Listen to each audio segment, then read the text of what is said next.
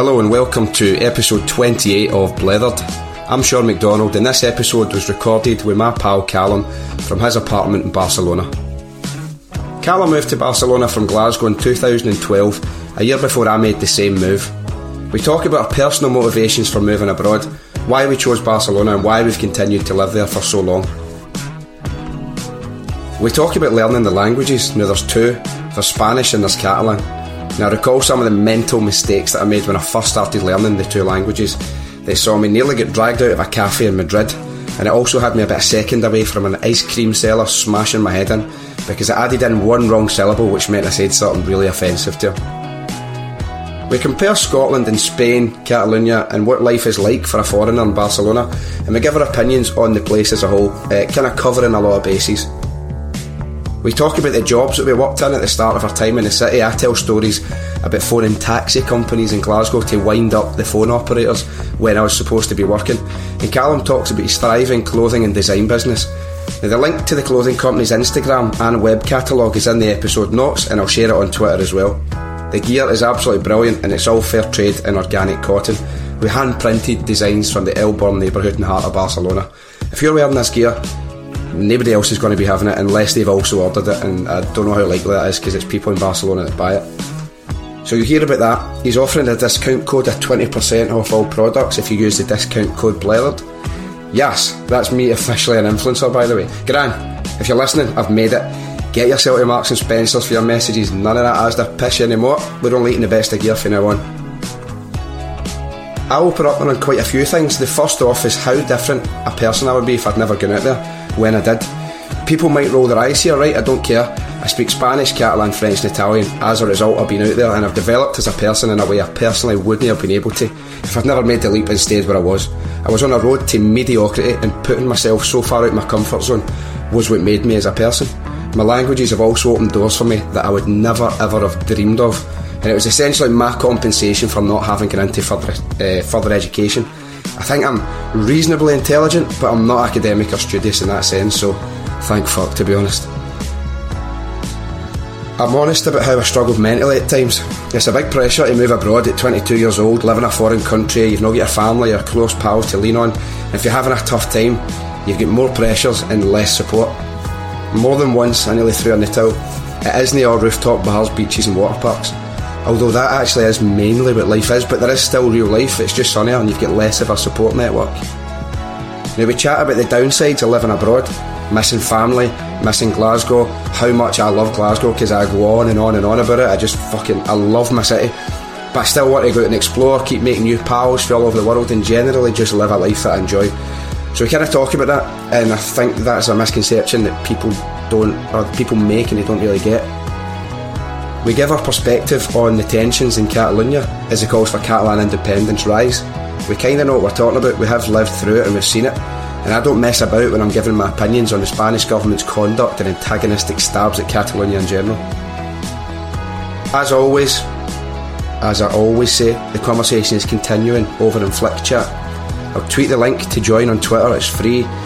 Just give me a shout if you want and I'll send you it directly. People do. It's a good laugh and people are chatting about specific episodes and sharing some patter about themselves and their experiences relating to things like gambling, coming out as gay to family, mental health issues and more. If we've covered it in the podcast, it's getting talked about in Flick Chat. Bueno, ahora vamos a escuchar el episodio con Callum desde Barcelona. Espero que te guste. Gracias.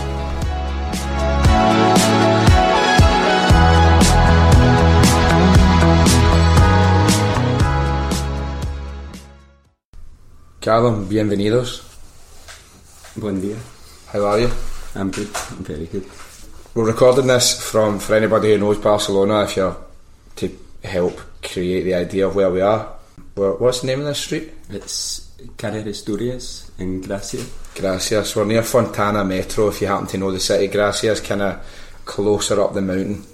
I would call it Glasgow's West End of Barcelona. Do you agree with it? Yeah, I'd say so, yeah. Quite a sort of hippie, arty place. Yeah. You don't have that accent there. Thankfully, how can I stay here?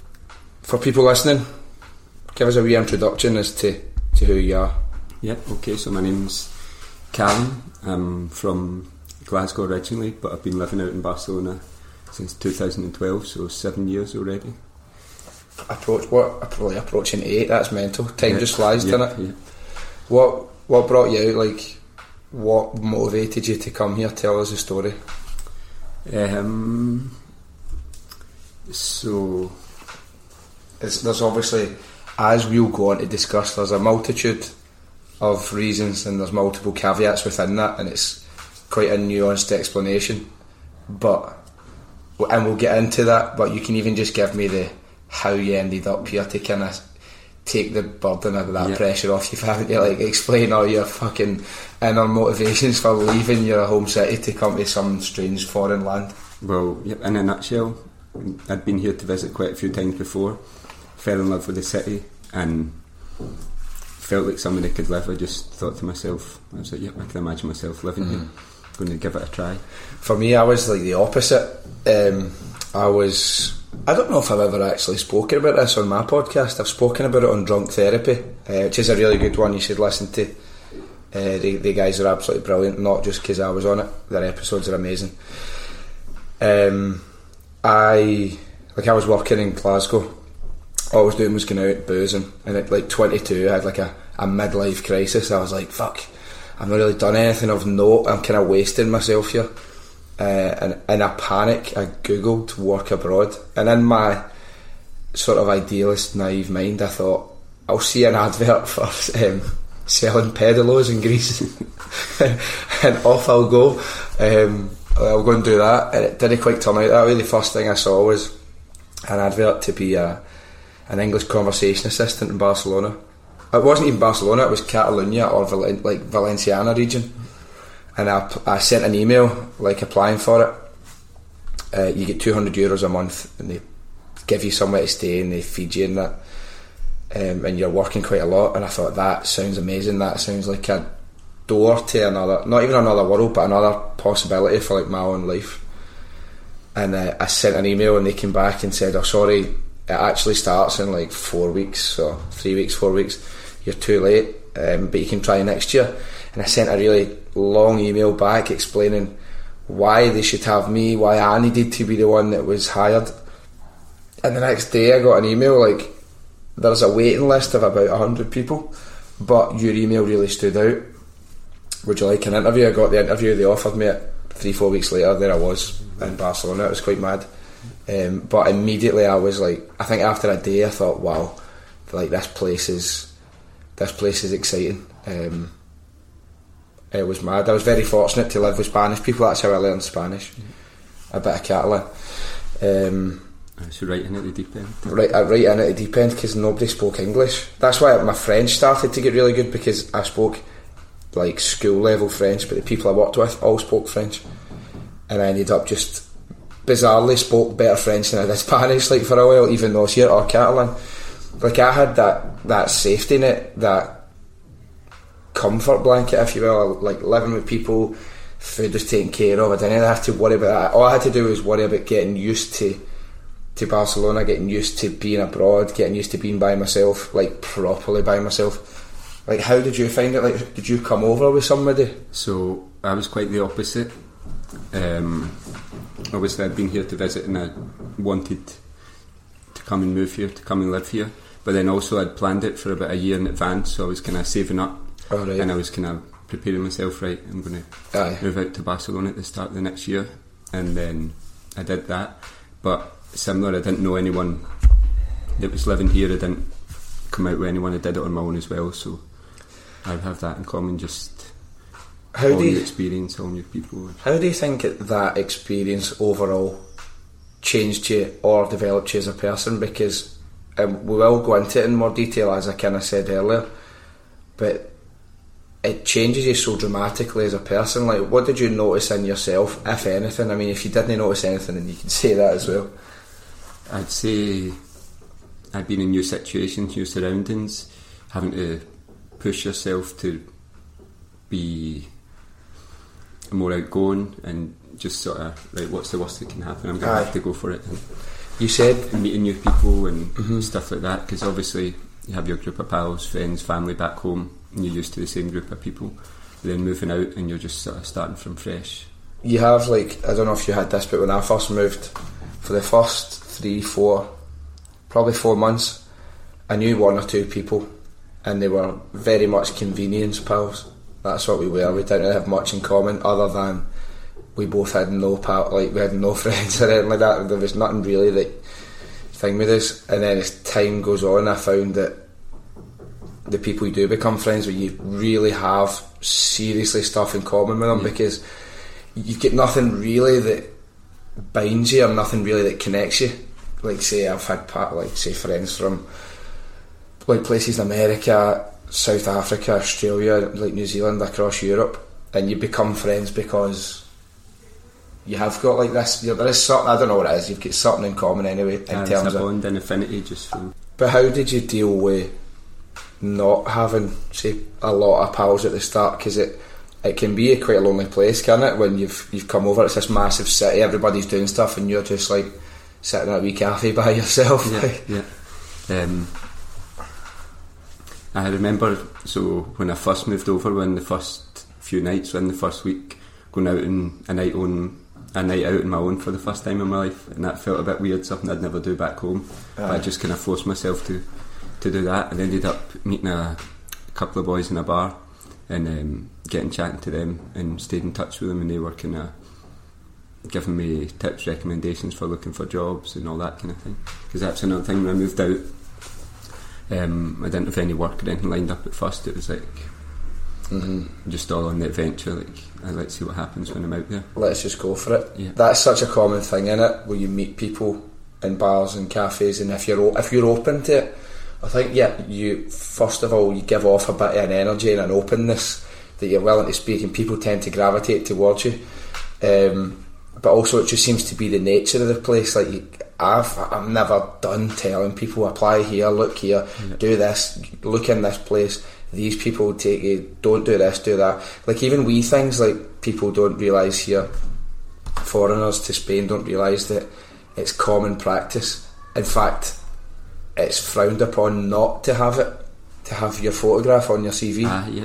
If you don't have that, they'll not take you seriously. Whereas if you do that in Scotland or England, I would say that's deemed to be somewhat inappropriate. They'd be like, the fuck did you, like, you all what, so you think you're a good looking lassie or whatever, like you're going to get the job? Things like that. Even another wee thing with, like, even putting your age on your CV. Like back home, that's kind of ageist, and they're going to discriminate against you for that or not. But here, it's photograph, first thing. Spain and Catalonia are quite backwards in many senses, aren't they? They're a way behind us and the rest of Europe anyway. Even that's shocked me as well sometimes when you see adverts in the windows saying that they're looking for staff, but they explicitly put, we want female staff, and it's kind of like that shocked me a wee bit at first as well. There's certain standards of practice, I would say, across the board that are just, they're way behind the expected standard for what I would call a developed European nation. In terms of getting work, what was the first job that you got? So the first place I worked was Marcus Evans. Oh, right, okay. Right. That's where we met. You take a back seat while I just make a wee explanation here.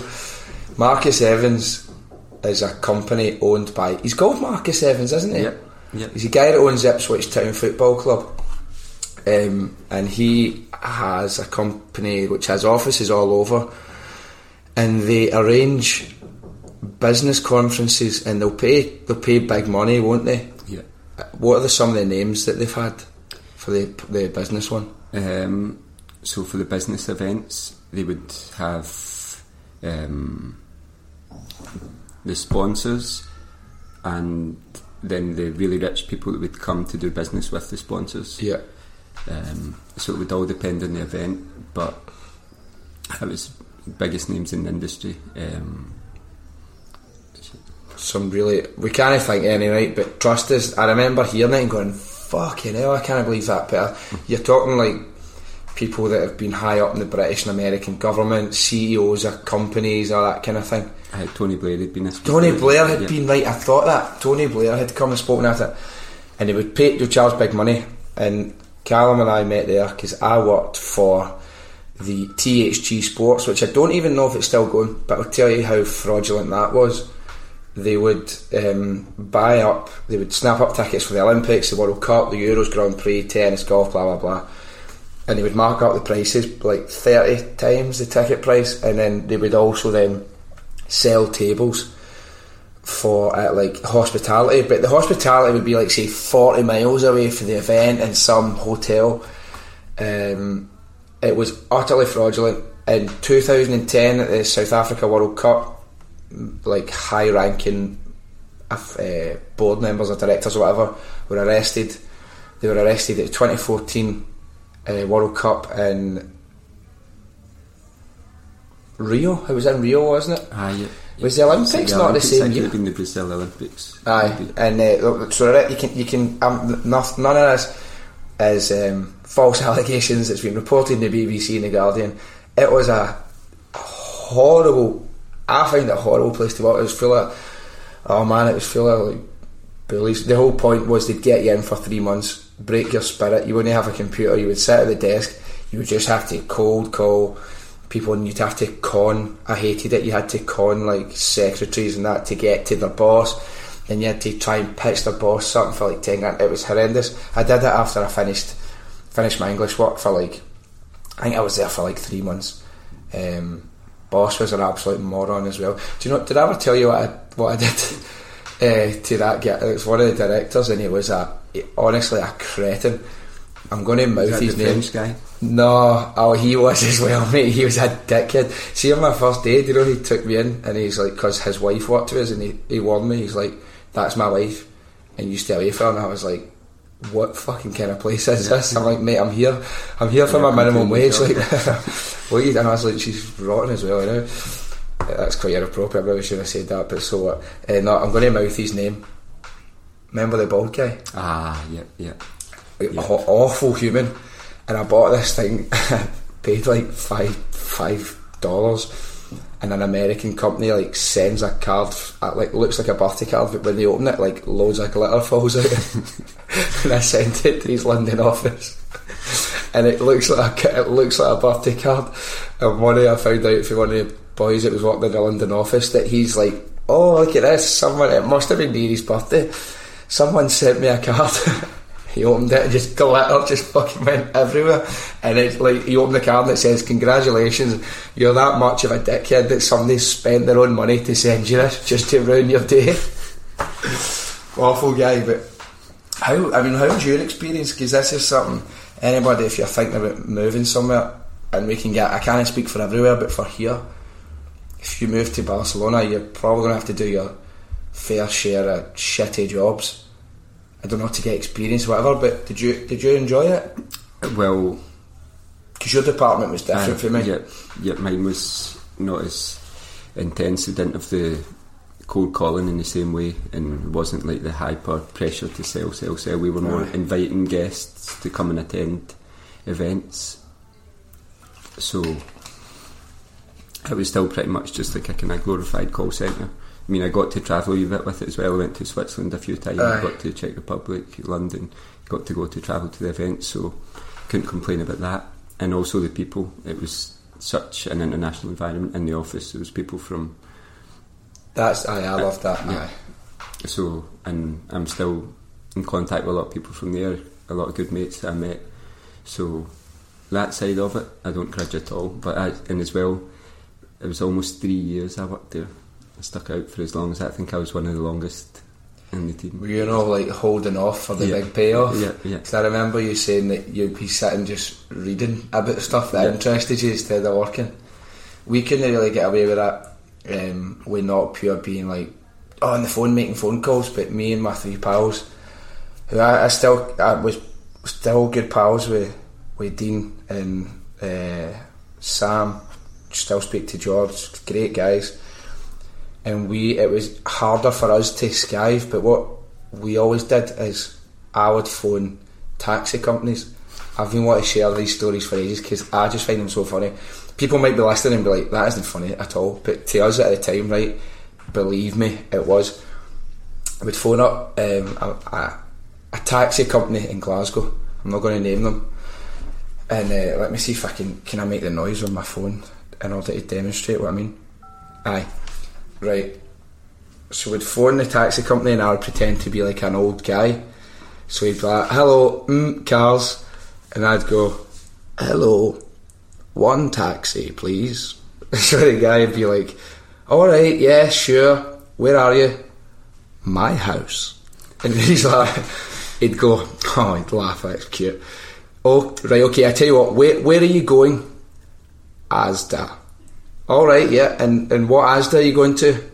The one near my house. So this would fucking just keep going on.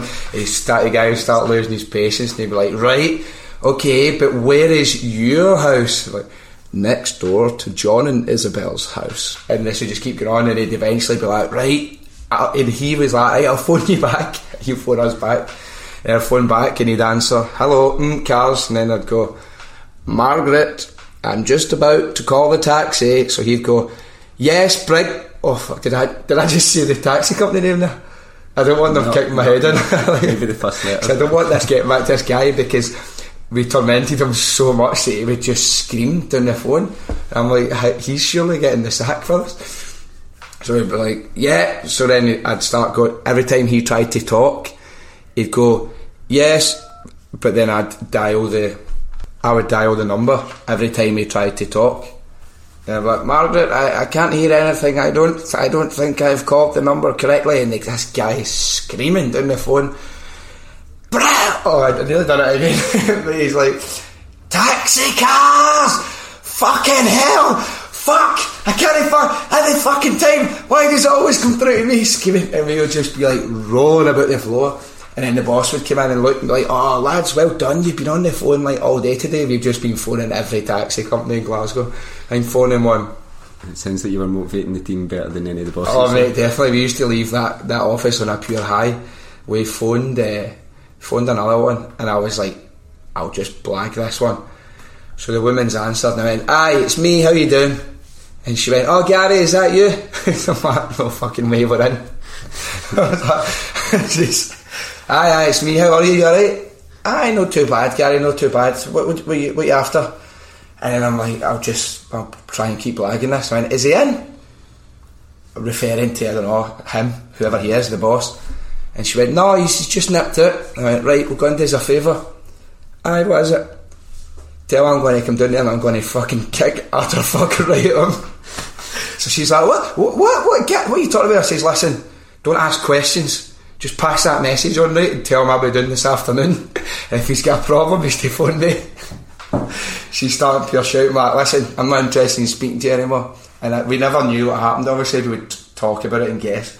But that was how I get through like absolutely horrendous jobs like that, because they were quite soul destroying. I nearly get the sack because remember that female boss we had, the manager at the sports bit. She was like a complete numbskull, and she wrote an email and she forwarded it to me, and she said, just put your name, put the price in, and forward that as is. Do not amend it. And then I was like, right, okay. So I started amending it because it was embarrassing. It was like, you was going to take them, wasn't you? Like that kind of pattern. No apostrophes, no grammar, poor grammar, no punctuation. So I started editing it, and she's like, what are you doing? Why are you typing? I was like, oh, I'm just fixing it. She's like, what do you mean fixing it? Send it. I want that information as it is. And I was like, oh, don't worry, the information will remain, but I'm not sending that with my name on it. I'll have sleepless nights for years if somebody thinks I sent that email, because I never. And ended up pure screaming at me, like shouting at me and saying like, do you still want your job? Do you want your job? And I was like, no, listen, I know what you're saying. And I says, I'm not undermining like what you're kind of asking me to communicate. No. I was asking you a question. Do you want your job? Like that fucking mate, horrible fucking cunt of a worst type of management style. What they would do is they would get you to graft and get them contacts, and then make it so hellish that you would leave, and they would get new people to come in. The best thing that happened though was I managed to sell a package for the Open Golf. And I was actually really honest with the guy, because I felt really bad, and I was like, mate, this is like, it's not really that good, to be honest, because it was like a lot of money. and he's like, look, we just want tickets for the golf. He's like, he works for a massive oil company, and he's like, I've got a budget, I need to use the budget, we want tickets for the Open, it's fine. So did it. I think they paid something like the minimum deposit, so that qualified for me to get my commission. I made thousands in one go, and I was like, oh wow. And then I left a few weeks later because I got a normal job, and I later found out that the company actually cancelled, like they pulled the plug, so they paid me all that money but they didn't make any profit, and that kind of, I was like, that's karma, I get it right up you. But so let's talk about your business, because you left Marcus Evans, and you pretty much started it. You can just take the mic, take the floor, and explain to us what it is, how it started, and how it's going. Yeah. Okay. So after leaving the office 9 to 5 job, I wanted to do my own thing, and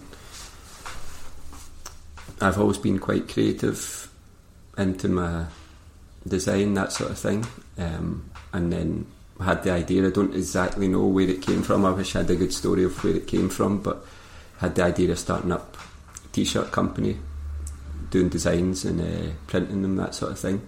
So I started off doing that, and actually when I started I was still working in the office job, and I started doing it as a kind of hobby, something to keep me interested and inspired. And I got a Che Guevara one. Yeah, that was right, one of the very, very first ones. That was the first time me and Callum ever spoke. Would you describe yourself as very much an admirer of people like Che Guevara and stuff? Yeah. And we'd never really spoken before. And then it's not even as if I always do this, but I quoted Che Guevara on something, and it was just like this moment of love hearts in the air, and that's it ever since, years later. That's so funny. Sorry, on you go. Sorry for jumping in there. No. So then, anyway, I started getting in touch with some shops around Barcelona, and there was one of the first shops that started stocking them. They were interested in them. They put them on sale.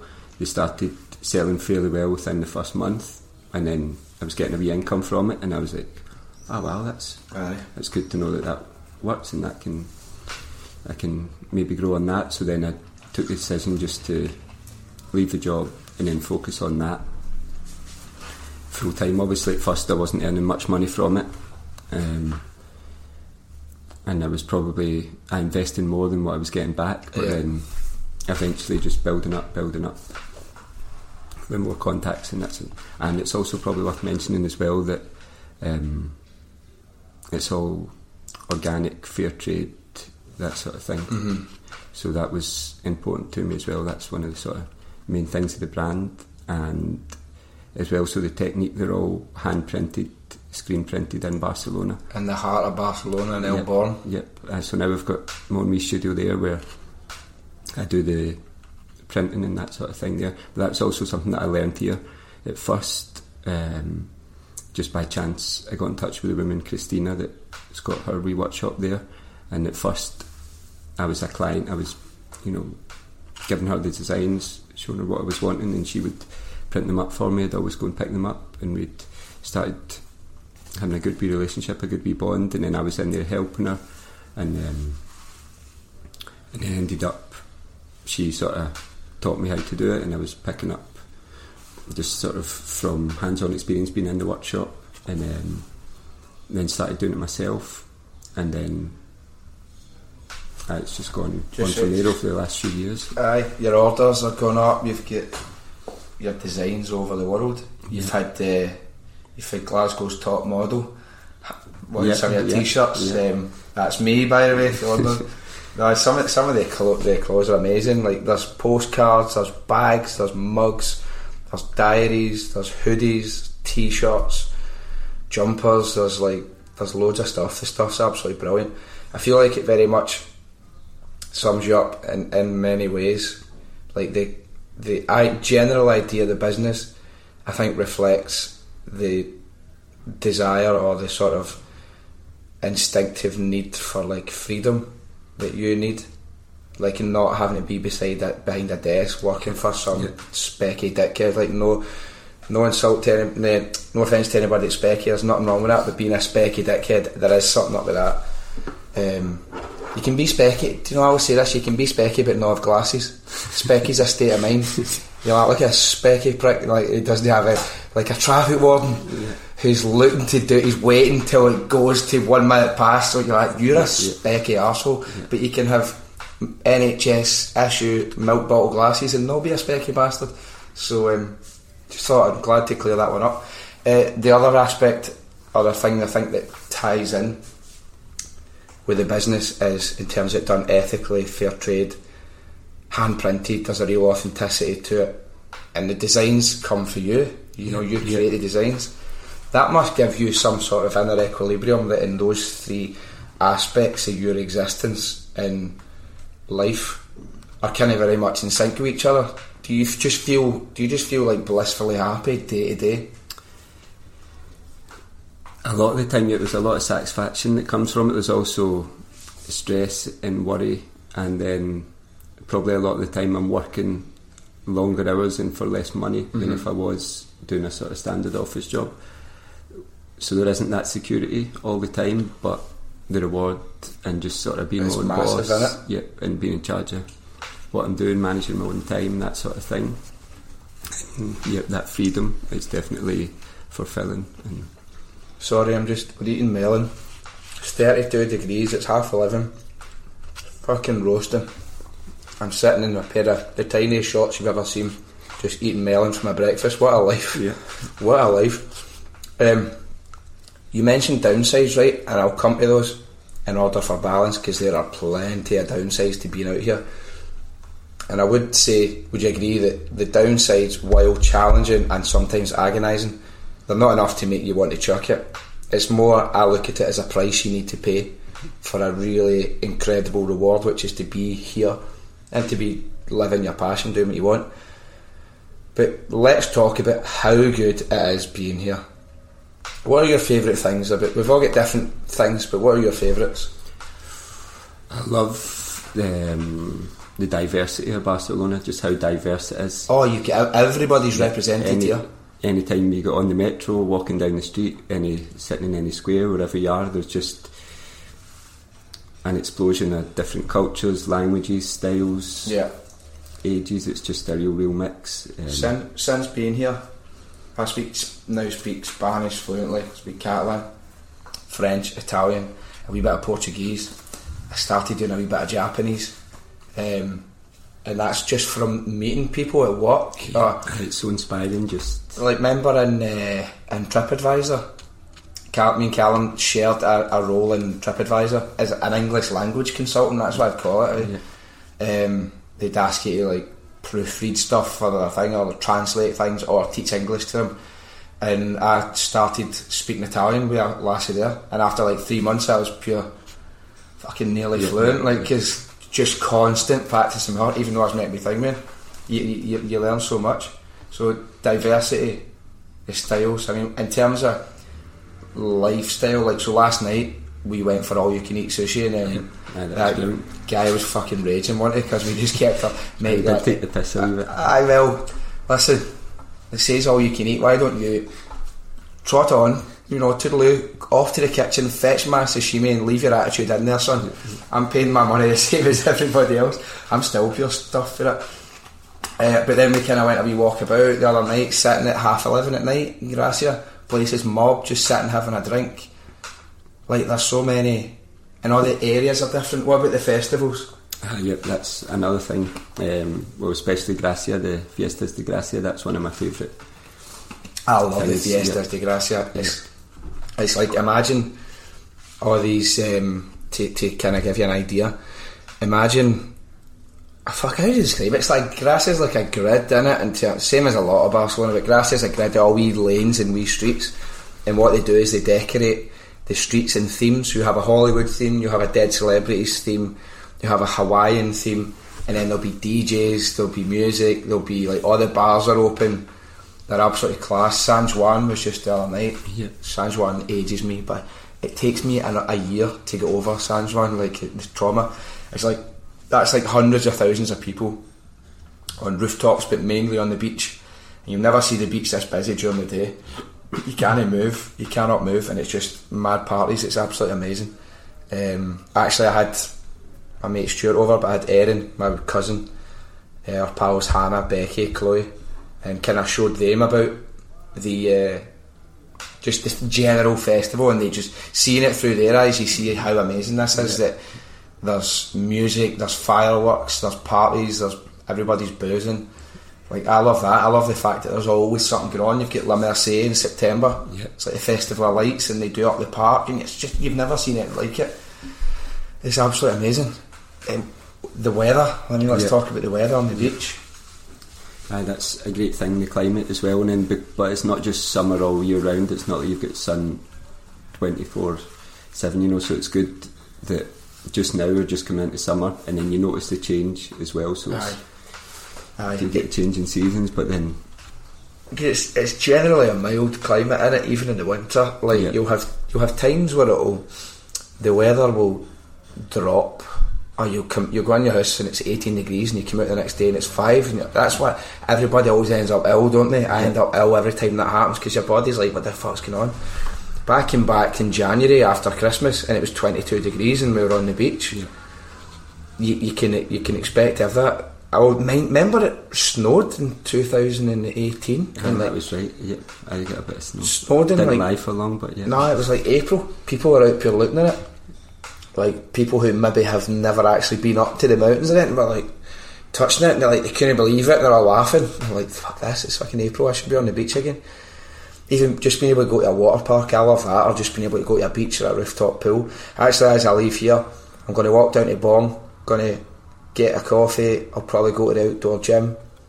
I'll go up to a rooftop pool, have a wee fruit smoothie in my flip flops, just walk about. It's like this, such a slow paced lifestyle on it. Yeah, and well, everything you've just described there, that sums it up pretty well. It's a very outdoor lifestyle. Oh aye, everything's outdoors. That's one of the main differences, and obviously that goes hand in hand with the weather. But it's way more outdoor here, being out in the places at night. Aye. Getting out for a stroll, the parks, the beach. Even there, so that was... and actually that's something I'd noticed, a wee observation, that back home a lot of the adverts are for stuff for inside your home. Like back home all the adverts are for VHS and all this kind of get your sofas, get your house cosy and comfy inside, whereas here you don't get those kind of adverts because people, the mentality's different. You go in you go in people's houses and they're very, not in a bad way, they're simplistic, they're basic. Yeah. You go to some flats and you're like, wow, you've had an interior designer, but you're never in. You're never in. You're in your house to sleep and to eat and to, if you're me, watch still game. And like get ready, somewhere to put all your stuff. You're just outdoors all the time. That's what I love. It's just like, I'm sure there might be people in Australia or sunnier places that are listening to this and like can understand, but it has to be experienced, because there's one thing having a holiday lifestyle, but when you're just doing day-to-day life, it's special. Even there, I was out on Thursday night, so like 4:30 in the morning, going up the road after being out, and the place, honestly, it could have been daylight for how busy it was. There was still people sitting, there's people walking about, there's taxis, bars are open, people are out, not so much in terraces at that time, but people are just still sitting about. I love it. Like, I sometimes, if I imagine if I never came here, and that would mean then take away life experience, the pals, the things I've learned, how much I've kind of grown, the languages, like, I feel nauseous, man. I'm like, I would be, for better or worse, I would be a fraction of the person that I am, whether that's good or bad. Yeah. And that terrifies me. If I think that, like, if I'd never come. But there are downsides, isn't there, as well? Like, what do you struggle with, if anything? So I'm thinking, for me, day to day, being here, I would say one drawback is to be self-employed here is a lot more expensive than the rest of Europe. Bureaucratic as well, isn't it? The forms you need to fill out. Yeah. Spain's definitely backwards in that sense, because what you were saying, like, you have to pay a fixed monthly fee, and whether you earn €100 or €100,000 a month, the fee's the same. Yeah. That's fucking mental, isn't it? Yeah. Spain, part of the reason that Spain, and I'm including Catalonia in this, but we're talking about Spain as a whole, because in terms of governmental rule, so Spain was a dictatorship under Franco until he died in 1975, and they weren't able to make their sort of democratic governmental reforms until 1976. So there was a year's gap, and then they kind of went full swing, didn't they? Because they went from being a dictatorship to then going, right, we have to be a democracy, but everybody gets a say, even the Nazis. It was kind of like, you know, if you want to have your say, it was before they kind of, I suppose they didn't sort of consider or contemplate the tolerance paradox. You know, you don't tolerate intolerance, blah blah blah. Yeah, there was a pact of forgetting, so it was just kind of like, sorry about that. In the past, we're not going to reconcile anything, we'll just sweep it under the carpet and shocker. Now we've got a democracy, let's just... It's generated all sorts of divisions. Like, I didn't realise how fractured a nation Spain was till I got here. I thought they were all just like sombreros in LA. I know sombreros are Mexican. That's just kind of what I expected, because I'd only ever been to like Mallorca and Ibiza and Menorca, because there's a huge division in Catalonia, isn't there, in Barcelona. Further out, it's imagine the quest for Scottish independence, times it by 1,000,000, and add in the fact that the Spanish used to drop bombs on the city of Barcelona not that long ago. Like, what's that one at that wee Plaza del Rey, or Plaza Sant Philip Neri? Plaza Sant Philip Neri. On something like the 29th of January 39, aye. Well, because the Spanish Civil War, right, went from 36 to 39. That Franco's that much of a dickhead. They wanted to back up Hitler and Mussolini during World War II. So Spanish Civil War kind of ended at that point. 39, they dropped a bomb. Actually, did you know that's the church that Anthony Gaudi used to go to? No. Yes, finally get to tell you something that you don't already know. They dropped a bomb in this, it's called Plaza de San Philip Neri, and it's kind of behind the cathedral, so right in the city centre. And on the walls, are like the church walls and the wee square walls, there's big massive chunks of the concrete taken out in there for when the bomb hit. But there was a school of kids playing, and something like 29 children, like under the age of 10, were killed by a Spanish bomb. And we can obviously talk about that and be like, oh, how terrible is that to imagine? Imagine your kids are playing in Buchanan Street, there's 10 kids, and Downing Street sent a fucking bomb and killed them, and then try and tell me that resentment isn't going to continue on. You know, there were people that were alive then that are still alive now. Those attitudes won't die. That's why the Catalan situation is so multifaceted. It's not just a case of they don't like Spain. So many things. It was illegal to speak Catalan until 76, wasn't it? Yeah, it's banned, and then it's just was a spoken language. People would speak it at home with their own family, but in school it was never taught. So it's quite common that a lot of the adults here, the older generations, they speak Catalan, but they can't read or write their own language, which is kind of... That's insane, isn't it? It's sad to think, yeah. I can completely understand a lot of the resentment, especially the way we're kind of taking this. I'll wrap this bit up shortly, but I think it is quite interesting because people do always ask, I need to talk about members on the radio for BBC News, and I kept dropping things in, and they eventually clocked onto it and blacklisted me if you're on the radio. People always ask about it, but the contempt with which often the Catalan people or the Catalan idea, the concept of being Catalan in general is kind of viewed in parts of Spain.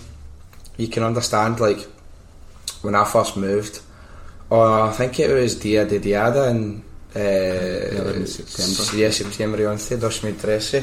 When I first came here, the Dia de Diada is like the celebration of Catalan everything Catalan into it. It's the National Day. Yeah. By the way, you ain't never fucking seen anything like this. It's crazy, innit? Honestly, you've never seen it. I've never seen anything like it.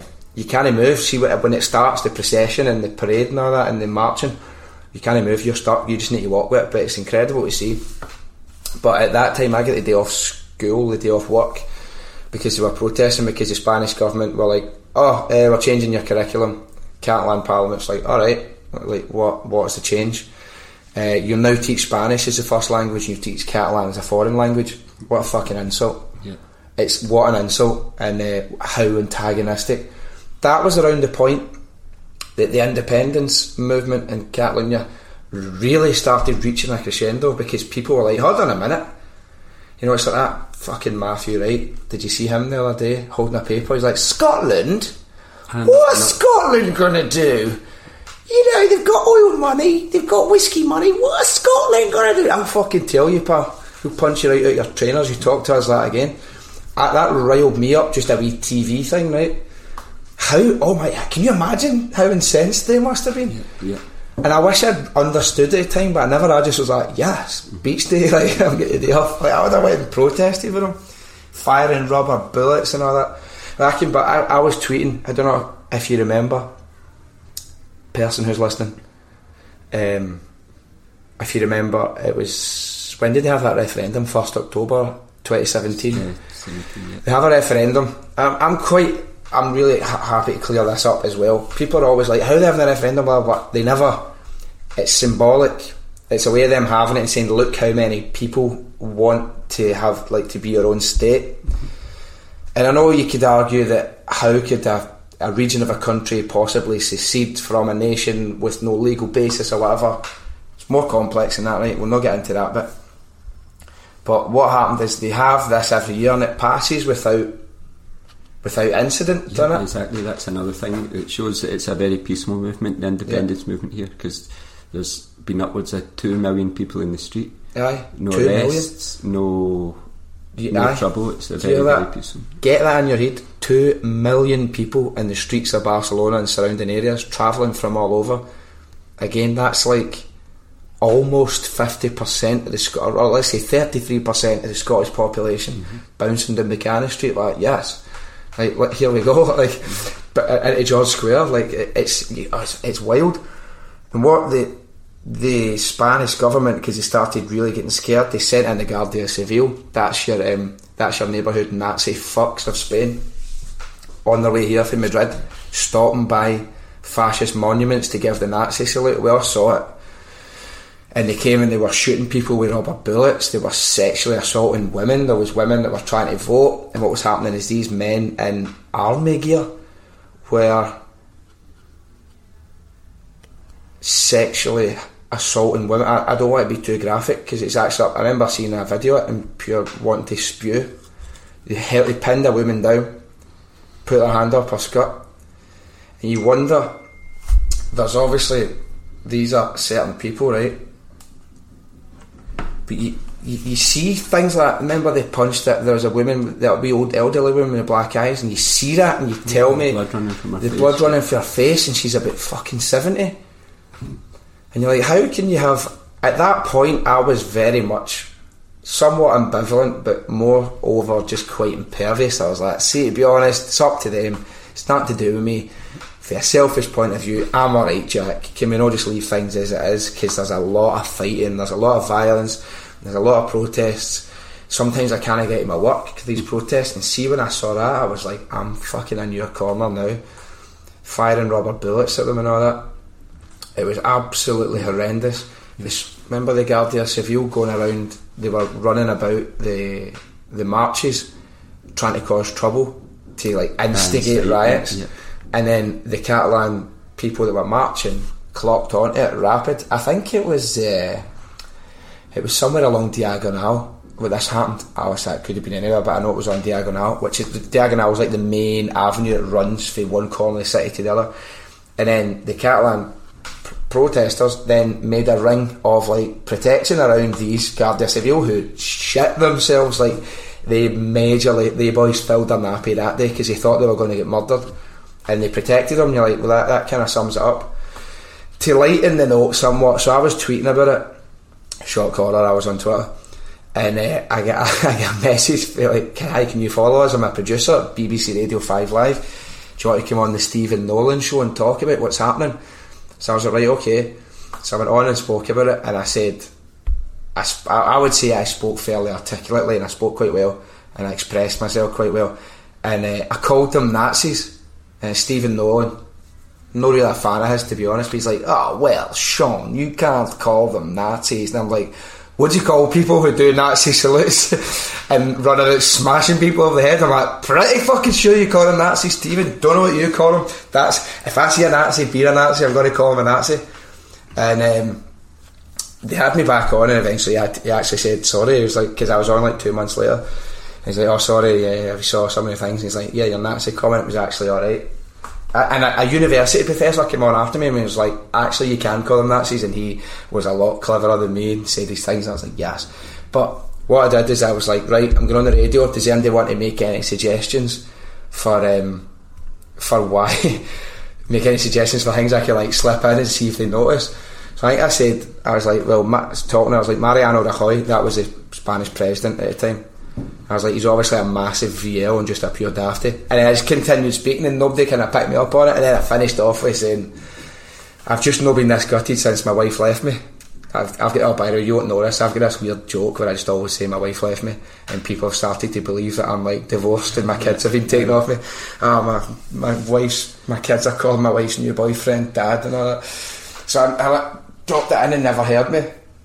And then at the second time, we agreed I was going to say, like, steam in amongst it with a claw and a hammer. So I was like, if it was me, I'd just steam right in amongst it with a claw and a hammer, just like, yes. Again, they never noticed. And then the third time, I can't even remember what I said. But then I got a message from one of the producers, and he's like, hi, just to let you know, you've been blacklisted from us phoning you again because we realise like you're taking the piss and all that. I was like, well, hold on a minute. I was like, I've made my points, but I just also was getting a wee laugh. So that's what we think about the Catalan state of affairs in terms of from a political perspective. What do you think about the Catalan people? Catalan people, for me, are brilliant. I've got a lot of good friends, and it's just been a great place. I've found them. My opinion has changed. It's largely positive. When I first came, I was like, these are the friendliest people ever. They're brilliant. I went through a period where I was like, these are a bunch of wanks. I don't know if they were just a bit, I don't know, on edge. If they were a bit hostile. Remember, there was the whole thing, they were hostile to tourists. Yeah, that's true. I would say. And as a guy that hangs about tourist hotspots, I just felt like I was getting treated like a pure arsehole all the time. Which, not to treat anyone like that, but I can understand that here is one of the problems in Barcelona, is that the rent prices have been doubling, tripling, astronomical, and that's a lot of it down to Airbnb. The gentrification. See, if it was up to me, Airbnb would be totally banned. They started restricting it, it would just be totally banned. Get it to fuck. It's damaged the city so much, and they don't like the boozed up Brits abroad thing. And if they think you're English, they'll be really rude and really cheeky. But if you're in just wee neighbourhoods, they'll be lovely.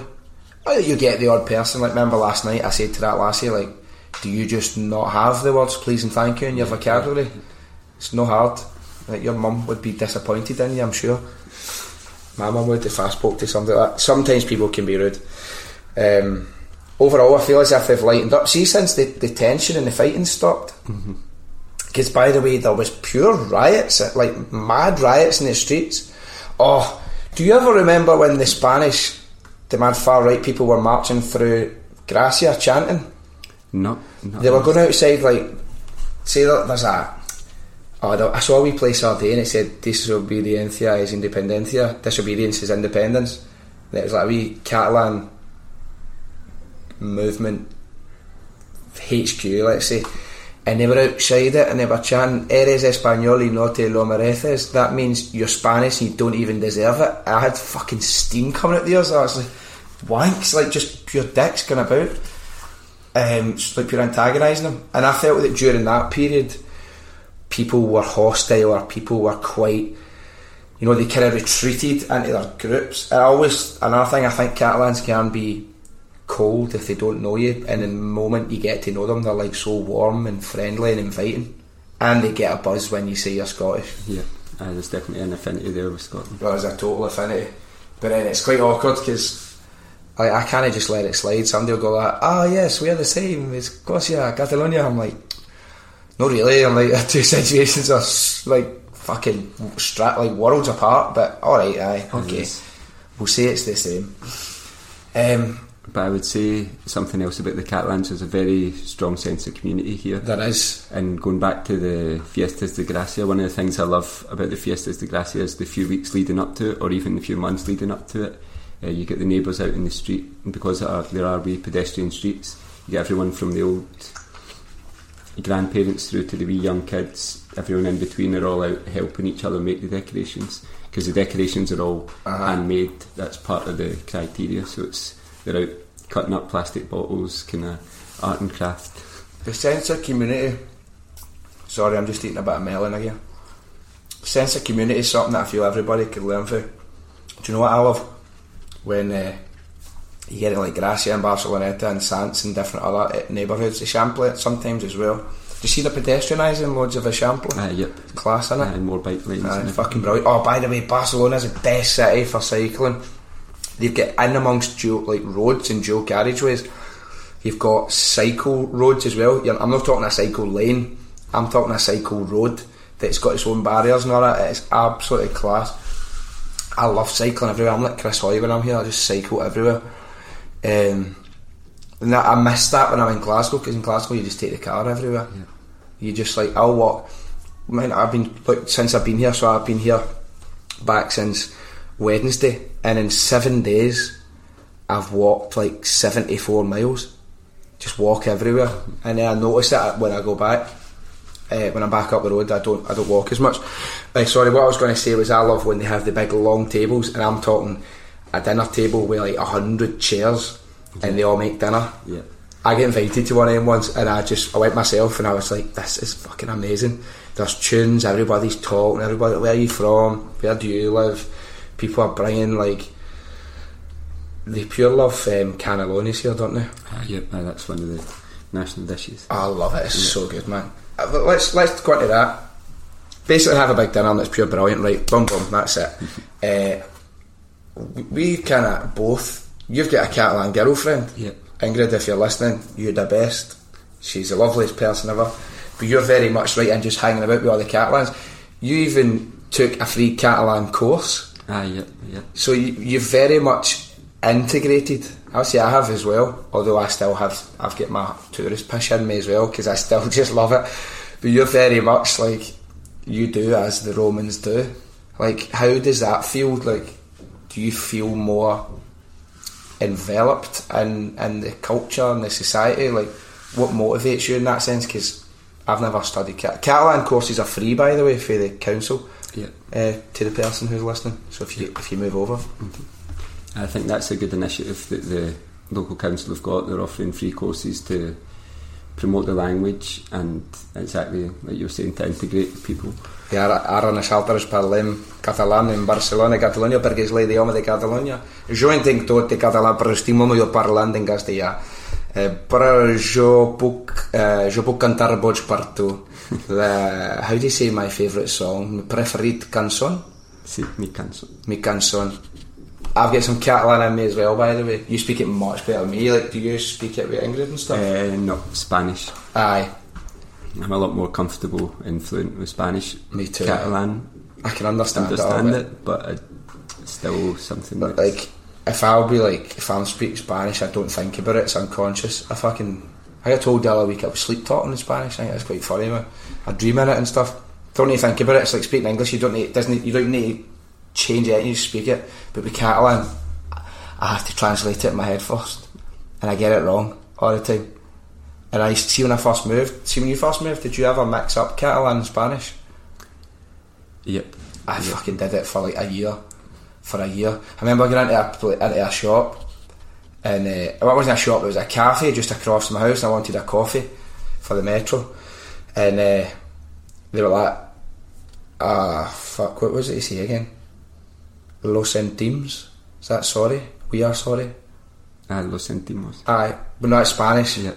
But in Catalan. In Catalan. Hold on. Oye Siri, ¿cómo se dice lo sentimos en catalán? Aún no puedo traducir a ese idioma. Oh, you cheeky bastard. I just asked Siri, how do you say we're sorry in Catalan? And it said, I don't translate in that language. Apple's in on it, the anti-Catalan conspiracy. Well, actually, a wee while ago we went for dinner in that restaurant where you dine in the dark. We did, aye. Yep, that's a great experience. It's a restaurant in Elborn, and you dine in complete pitch black, and they give you your food, and all the waiting staff are blind. Yeah. So they've got an advantage straight away. They're so lucky. Yeah. that was some experience. It was definitely recommend it. But so afterwards, Ingrid went to leave a review on TripAdvisor, and she wrote it in Catalan. And then she got a message back from TripAdvisor saying this language is not to be used. Please use another language. Who the fuck are you to tell us what language to use? Yeah. So I'll write whatever I fucking want. That riles me. Yeah, so using TripAdvisor, reviewing something in Barcelona, Catalan's not the same. Mariano Rajoy owns TripAdvisor. I mean, they could have said, sorry, we haven't got round to working in Catalan yet or something, but in the meantime would you mind using another language? But the way it worded was kind of like, this language isn't allowed to be used, and it was kind of...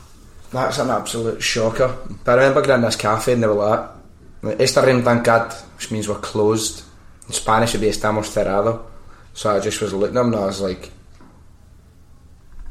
they're speaking Russian. Catalan sounds Russian to me. I was like, why? What? And he just kept going, estarem tancad. I'm sure that's what it was. And I was like, what the fuck? And then he went estamos cerrado and I was like, oh. And then what I started doing was speaking Catalan, where I'd like speak Spanish but I just have this mad litany of like Catalan words all the way through it, and people here they thought it was funny but they knew exactly what I was saying. But it bit me in the arse when I went to Madrid.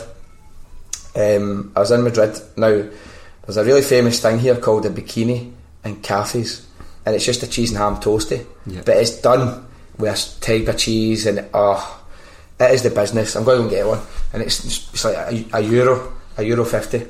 And the reason it's called a bikini is there's a really famous nightclub called Sala de Bikini in Avenida Diagonal. And where is that? Whereabouts is that? Nearer towards Camp Nou direction. Oh aye, near my old work. Near it's in La Isla shopping centre, isn't it? Yeah, exactly. So this club's been open since like the 70s, and they started giving out cheese and ham toasties at the end of the night, and it then just became known as a bikini. And I thought this was like widespread across Spain. I thought that's just what they called it. And I was in Madrid, I was in a cafe and I was like ordering, I was like, ¿me puedes dar un café con leche y un bikini, por favor? Can you give me a coffee and a bikini, please? And the lassie's like, sorry, I thought you said bikini there. And I was like, aye, I did, a bikini. And she's like, what do you mean? She's like, we're a cafe. And I was like, well, a bikini. And I started to get a bit cheeky about it, because to begin with, if people didn't understand my accent or understand what I said, I went right on the back foot, pure defensive. Like, no, I said that perfect. Oh, I've got another one. The probably the worst that I did in Barcelona.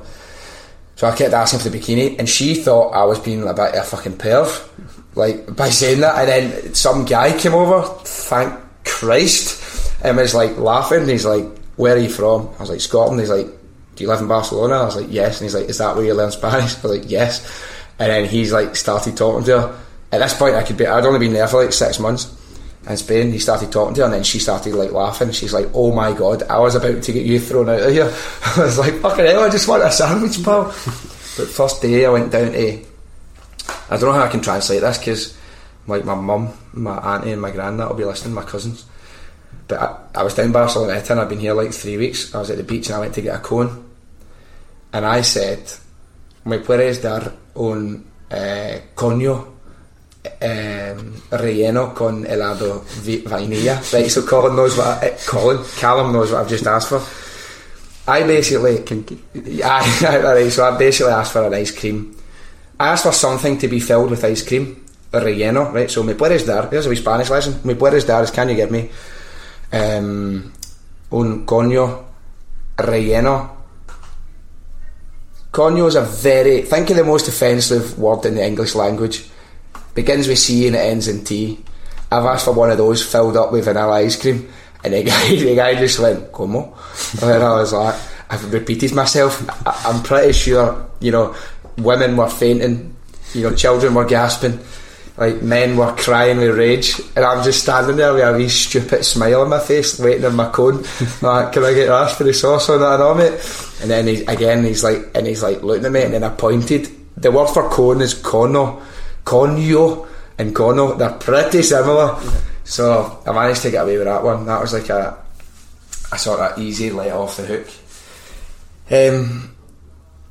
As we kind of round up, well, hold on, is there any bits we've not touched on about experiences or anything that you want to kind of express? I've not shut the fuck up here. I'm supposed to be interviewing you, but this is therapy for me. I've enjoyed it. Try and think. So Barcelona, I love the city, also the history of it. That was another draw. We mentioned at the start what it was that set Barcelona out from any other city that I'd been to visit. Definitely the history was something. Reading George Orwell's book Homus to Catalonia, that was very hit home with me, you know, and like kind of reading that when I was here as well. So that was written in the late 1930s, and some of the points he makes in the book, I was laughing to myself because they're so true still to this day. Things like talking about all the different international brigaders that were in Barcelona at the time from all over Europe and the world. The worst ones at speaking a second language were the Brits. And shock fucking horror. Yeah. And that was one tienes este problema con nosotros porque podemos hablar todo el idioma en todo el mundo. But it's true. Yeah. And then as well, saying about how they use olive oil for everything. And that's true, from cleaning to cooking to any wee ailment, anything up. Just a wee bit of olive oil on that will do this. It's like chewing the fat, sawdust. Yeah. That 10 minutes will be right as rain. Sorry, I'm tanning melon again. Fuck, it's 12:10, man. I need to get to the pool. Are you working? Yep, I need to get down to the studio and you need to get down double quick time. In a rush. You take the bee sing and I'll walk. Just go whenever you're ready. But as we finish up, right, what are we saying to anybody who's listening and they're like, I'd like to move abroad, I'd like to move to Barcelona? I know what we can say. Just do it. Mm-hmm. Just not do it. I know it sounds simple. Like, see, people talk about stuff all the time, the stuff they want to do, and then years pass and they don't do it. But see, if you just take that step forward, if you just do it. I heard somebody talk about this recently. If you've got an idea, everybody's got ideas and you're all kind of standing in line, we're all in the same position. Take a step forward and then you'll realise you're a lot closer, and then just keep going. Before you know it, you're miles away, or you're miles closer to where you want to be. Like, what would you say? Let's just say somebody's listening, they would love to do it, but they're shiting themselves. Well, we've both been... Perhaps you're a pure shite bag, I don't know. We've both been fortunate enough not to have any huge commitments or ties that are keeping us in one place, so we've had that luxury to be able to kind of up and leave and do what we want to do. Do you mean like if, say, they've got a hamster? Aye, that's yeah. Can't really leave in your do your hamster with you? Put it in your hand luggage. Passport for the hamster. But make him I would say, what's the worst that can happen? Do you know what I mean? You can always go back. Exactly. It's always, if it doesn't work out, you can go back. Yeah. But there's something to be said in the way that it develops you as a person, and it makes you grow, in the way that you see the world, in the way that you interact with people. And I think the respect that you can develop for other cultures, getting amongst a wee calcetada. Yeah. A calcetada is when they have like, when they do that, like April time, March. It's kind of from February onwards. Yeah. It's like they cook these big full spring onions and they put them in newspaper, then they set the newspaper on fire and it cooks the spring onions, and you dip it in this sauce and you eat it in a certain way, and then they make like hundreds of meat. You know, listen, these people know how to live, don't they? Yeah. They know how to live, and there's a water park just nearby. It's also so cheap to fly anywhere from Barcelona. It's mad. I get a return flights to Rome for like €15 a couple of years ago. Just fucked off to Rome because it's 15 quid. Same with Milan. Even to London, pure buttons. To get back to Glasgow, it's pure buttons. If you're thinking about it, I would give it serious consideration. Life is for living, and you might know. I tell you what, I envy people who find their fulfilment from just staying at home. I'm not speaking about that in any negative way whatsoever, because we're all searching for our own personal fulfilment, and we've all got our own instinctive ways in which we know we go after that fulfilment. For some people, it's being a homebird, and it's staying at home. For me, I'm cursed. My heart is forever tied to Glasgow, and when I'm away from it, all I can do is think about how much I love it, and how much I miss it, and how much I miss everybody, and how much I miss just getting a rolling sausage, or how much I miss my pals or my family. That's true. I'd say that I've definitely become a wee bit more patriotic being here. Aye. Did you find that I have found that. That being back at home, it's not really part of your identity. No. But then when you're here, it's and now part it of is, your identity. honestly. See, somebody's like, "Where are you from?" I'm like, "I won't tell you, I'll just show you." I'm up on the table, I'm like, "Oh, DJ, get the Braveheart theme tune on, get that through." Like, it creates this pure pride of where you're from. I'm saying, like, my heart is forever tied to Glasgow, and it's all I ever fucking think about. It's all I ever think about. But my fucking soul is like, off you go, man. Like, go and explore places. Yeah. I need to strike the balance. I need to strike the balance, because I struggle so much being away. But when I'm back, all I'm doing is thinking about, I want to go somewhere. And it's just getting that balance. And that's when people say, "Oh, you're so lucky you live in Barcelona." It's like, oh, aye, mind that time I fucking bought a raffle ticket and just ended up, I had everything done for me. Like, nah, I had to go and look for it, I had to apply for it, I had to move, I had to leave my family. The longest I spent was 9 months.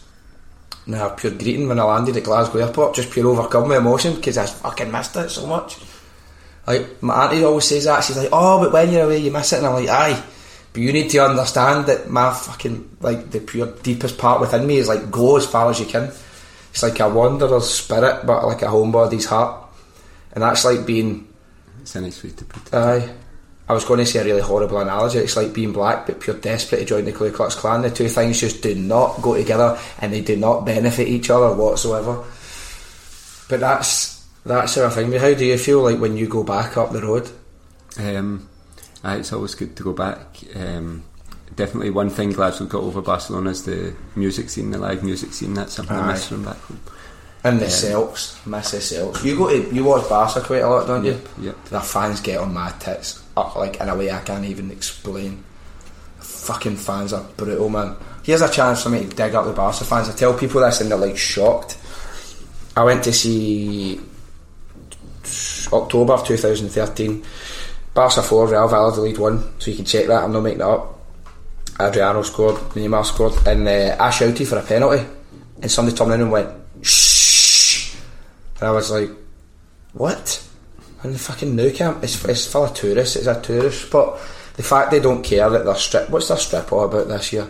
They've gone for Croatia, Czech. Nobody, they're like, oh, right, nobody cares. See if that was a hoops, I'd go in myself and I'd catch Peter Lawwell in a butterfly net, and I'd take him out to be tarred and feathered in the Gallagher. They just don't care. I went to see them play Las Palmas in 2015. Messi done his knee ligaments, and there was a guy beside me reading La Vanguardia. It's a newspaper, by the way, if you're wondering. And the whole time I just read the paper, and he stood up to shout, Inda Bendes, yeah, and then that was it. I'm not 17 minutes and 14 seconds. 17:41. I'm not having Barca fans whatsoever. But it is amazing though. Also, I played football in the Nou Camp. That's right. Probably should have pointed at it. It is cool to be able to go there. There was something I wanted to round up on. I can't remember what it was. Can you remember anything else we talked about? We basically had this conversation yesterday walking up for the beach to Gracia. What else did we touch upon? But that's what I'm going to say about being lucky. Like, it's no luck. I'm fortunate. You know, we feel happy that we're here and that we kind of get to live this life, but it ain't easy. Gets lonely. I spoke about it with Martin Melly. And I'll be having a great time, I'll be on rooftops, but there's the downsides, the loneliness. Man, my mental state was fucking brutal in 2016. Really brutal in 2016. For January until like May, June, I just had an absolute hellish time. Pure lonely as fuck, because you're away from your family. And if you're struggling like that, you can't just pop round to see your brother, or your sister, or your gran. Like, you just don't have that support, and I think it exacerbates that angst. But I always say, it is you pay a high price, but you sure do get a hefty reward. We have spoke for quite a while. I've enjoyed this. Yep, me too. I hope I've answered a lot of questions. I know I'm 10. I hope I've answered a lot of questions that people have got. So I get asked all the time, how come you live in Barcelona? What'd you do? People think I'm a drug dealer. If I was a drug dealer, I assure you I'd have a lot more money than I have. Plus, I don't know how to roll joints either, so I'd be shite at it. So, look, as I was saying, to round up, so no matter where I go, even when I was in, this isn't boasting like, I've been these places, but when I was in Rio, I was thinking that I was only there for like 5 days. But more so when I'm in Barcelona, having the best time. I will be enjoying myself, but in the forefront of my mind, I'm like, I love Glasgow and I just pure want to go back. Actually, do you want to hear a wee song that just sums up how I feel? Aye.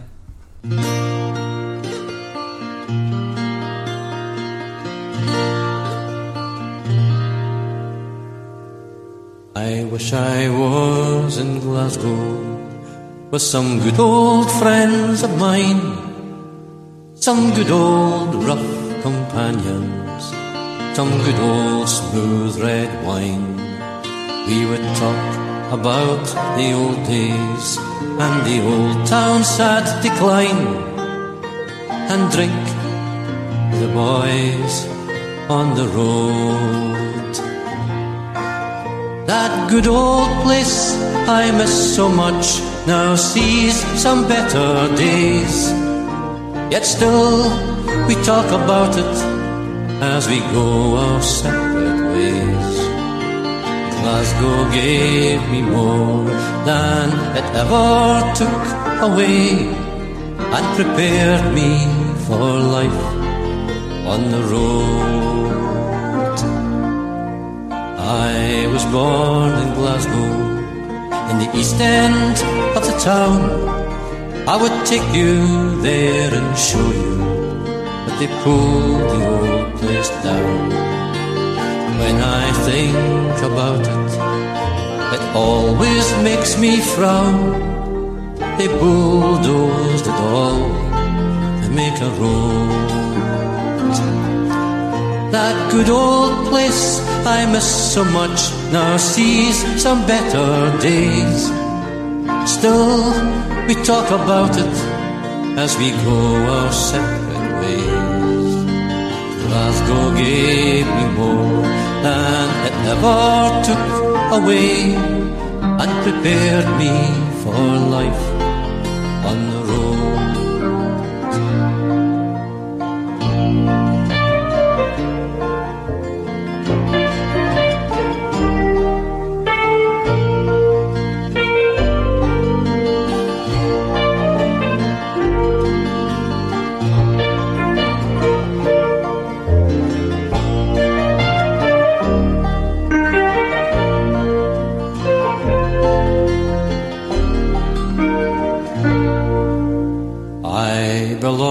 To Glasgow, that's how the old song ran.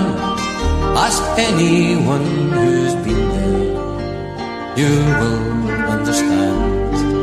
You can take the man from Glasgow, but not the Glasgow from the man. It prepares you for life on the road. That good old place I miss so much now sees some better days, yet still we talk about it as we go our separate ways. Glasgow gave me more than it ever took away, and prepared me for life on the road.